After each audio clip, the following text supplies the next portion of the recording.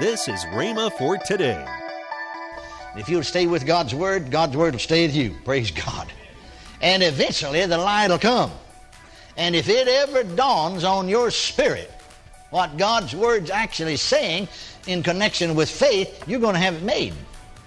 I stayed with the Word. I stayed with the Word.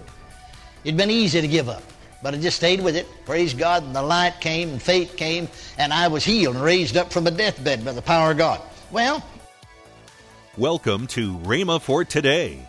Kenneth E. Hagin continues his teaching, The ABCs of Bible Faith, next on Rhema for Today Radio. Also, later in today's program, I'll tell you about this month's special radio offer. Right now, let's join Kenneth E. Hagin for today's message. Now, I'm so glad I learned early. I remember on one occasion, I'd been healed, just on my own faith, because I hadn't heard anybody teach healing. Nobody on the radio. There's one full gospel program. Actually, they didn't call it full gospel, so I really didn't know it's full gospel until afterwards. On the radio out of Dallas, but it was just sponsored by businessmen, so they just preached the salvation message. Everybody agreed to that. And, of course, announced the church services when people went to the church, they preached the baptism of the Holy Ghost and divine healing and so on, but I never heard that, On the radio, all I ever heard was it's salvation. Well, I already knew that, was already saved, and glad of that, all right. So I had no one to listen to on the radio about faith or healing. I had no book to read or no tape to listen to because we didn't have tapes then. But I just got it out of this book. I tell folks I got healed as a Baptist boy reading Grandma's old Methodist Bible. Praise God for the Baptist and praise God for the Methodist. Amen. Always be eternally grateful to the Methodist. He's reading Grandma's old Methodist Bible that brought me healing, and then Methodist furnished me with a good wife. My wife was Methodist. Praise the Lord. Thank God for the Methodist. Well, Grandma's old Methodist Bible read just like any other King James translation. And when I read Mark 11, 23 and 24, it was like somebody turned a light on the inside of me. But then, to begin with, my head took over and put the light out. The entrance of his words giveth light. The revelation of the word or the light does not come to your mind. Now it has to go through your mind because you read. But it comes in here. It was like somebody turned a light on the inside of me, here. But then when I began to think, well, yeah, but now, I'd heard preachers say and believed them, healing's been done away with, so I can't be healed, the light's out. Well, I struggled for months about that. But some way or another, my heart told me it was in Mark 11, 23, 24. That's where it is. That's where it is, so I wouldn't give up on it. I think most people would have died. I almost did. I stayed bedfast, 17 months. But I wouldn't give up on Mark 11, 23 and 24. I just keep repeating it. There was one night I must have said those two verses over and over again all night long. See, go back to what God said to Joshua. The word of this law, in other words, the word of God shall not depart out of your mouth. Shall not depart out of your mouth. Shall not depart out of your mouth. Shall not depart out of your mouth. Amen. And so there was one night, I'd keep saying it, but there's one night particularly that I must have repeated or quoted Mark 11, 23 and 24 all night long. I must have said it thousands of times. Never slept a wink hardly. Just finally less than 30 minutes. But I just said those verses. I didn't know what they meant. I didn't understand them. But my heart said that's where it is. So I just kept saying it. And then at those times when I was very low, and you see, someone is in the room with me all the time, only one person allowed in the room. And I would just say those verses. Didn't know what they meant. Didn't understand them at that time. Hadn't got the full light on it because, you see, of my human reasoning and thinking. But if I hadn't have stayed with them, as we say, speaking naturally, through thick and thin, just stayed with it, refused to give up on it, I'd have never made it. I wouldn't have been healed. I'd have died. But stayed with it. If you'll stay with God's Word will stay with you. Praise God. And eventually the light will come. And if it ever dawns on your spirit what God's Word's actually saying in connection with faith, you're going to have it made. I stayed with the Word. I stayed with the Word. It'd been easy to give up. But I just stayed with it. Praise God. And the light came and faith came, and I was healed and raised up from a deathbed by the power of God. Well, I was just strictly on my own. You know, I didn't have anybody to fellowship with that believed in divine healing.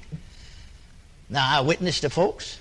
I prayed with people that wanted to be prayed for. I didn't try to push anything off on anybody. You know, you can't push things off on folks anyhow. And to talk to some people about divine healing would be just as the Bible calls it, casting pearls before swine. You got to learn wisdom of when to keep your mouth shut. Sometimes you just need to keep your mouth shut. Are you listening to me? If a door is open, well, of course, that's a different thing. So I all the time, just as a boy, went back to school, working in church.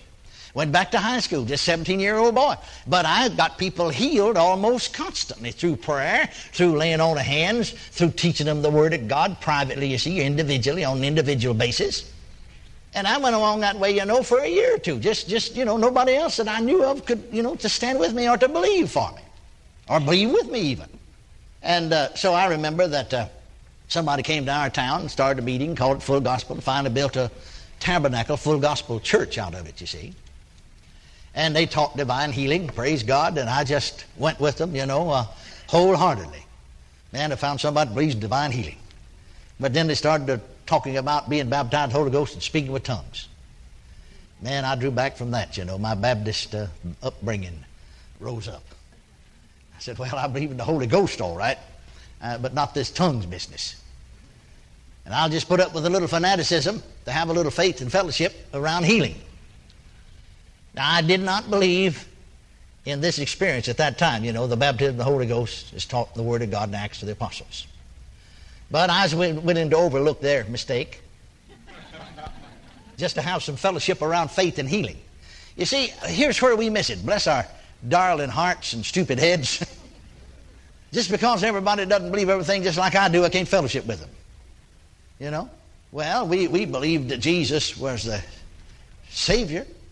We believe, I'm talking about me and these Full Gospel folks. I wasn't a member of the Full Gospel Church. I'm still a Baptist. But we believe, the two of us at least, believe that Jesus heals. My church didn't, but I agreed with them on that. We believe Jesus is coming again. Well, they believe Jesus also baptized with the Holy Ghost, speak with tongues. I believe I've got the Holy Ghost because I'm born again, and that is true, all right. I do have the Holy Ghost. But it's one thing to be born of the Spirit, another thing to be filled with the Spirit. I just didn't know any better. But you see, I didn't withdraw fellowship from them just because I didn't see everything they saw eye to eye. Or I didn't agree. You see, if we're not careful, we will withdraw from one another and have no fellowship with one another, and really the work of God is hindered. The Bible teaches unity. Well, now that doesn't mean that everybody's going to believe every little old cross T and dotted I just exactly right like, because they won't. Because people are at various stages of spiritual growth. It's talking about unity of spirit. Hallelujah. Realize that we're one in Christ. And go all out, bless God, to reach the lost world. But too many times we sit down, you know, and argue about who's right about this and who's right about that while folks are going to hell all around us. Well, let's get up and help people. What do you say? Amen. Praise God, quit fighting one another.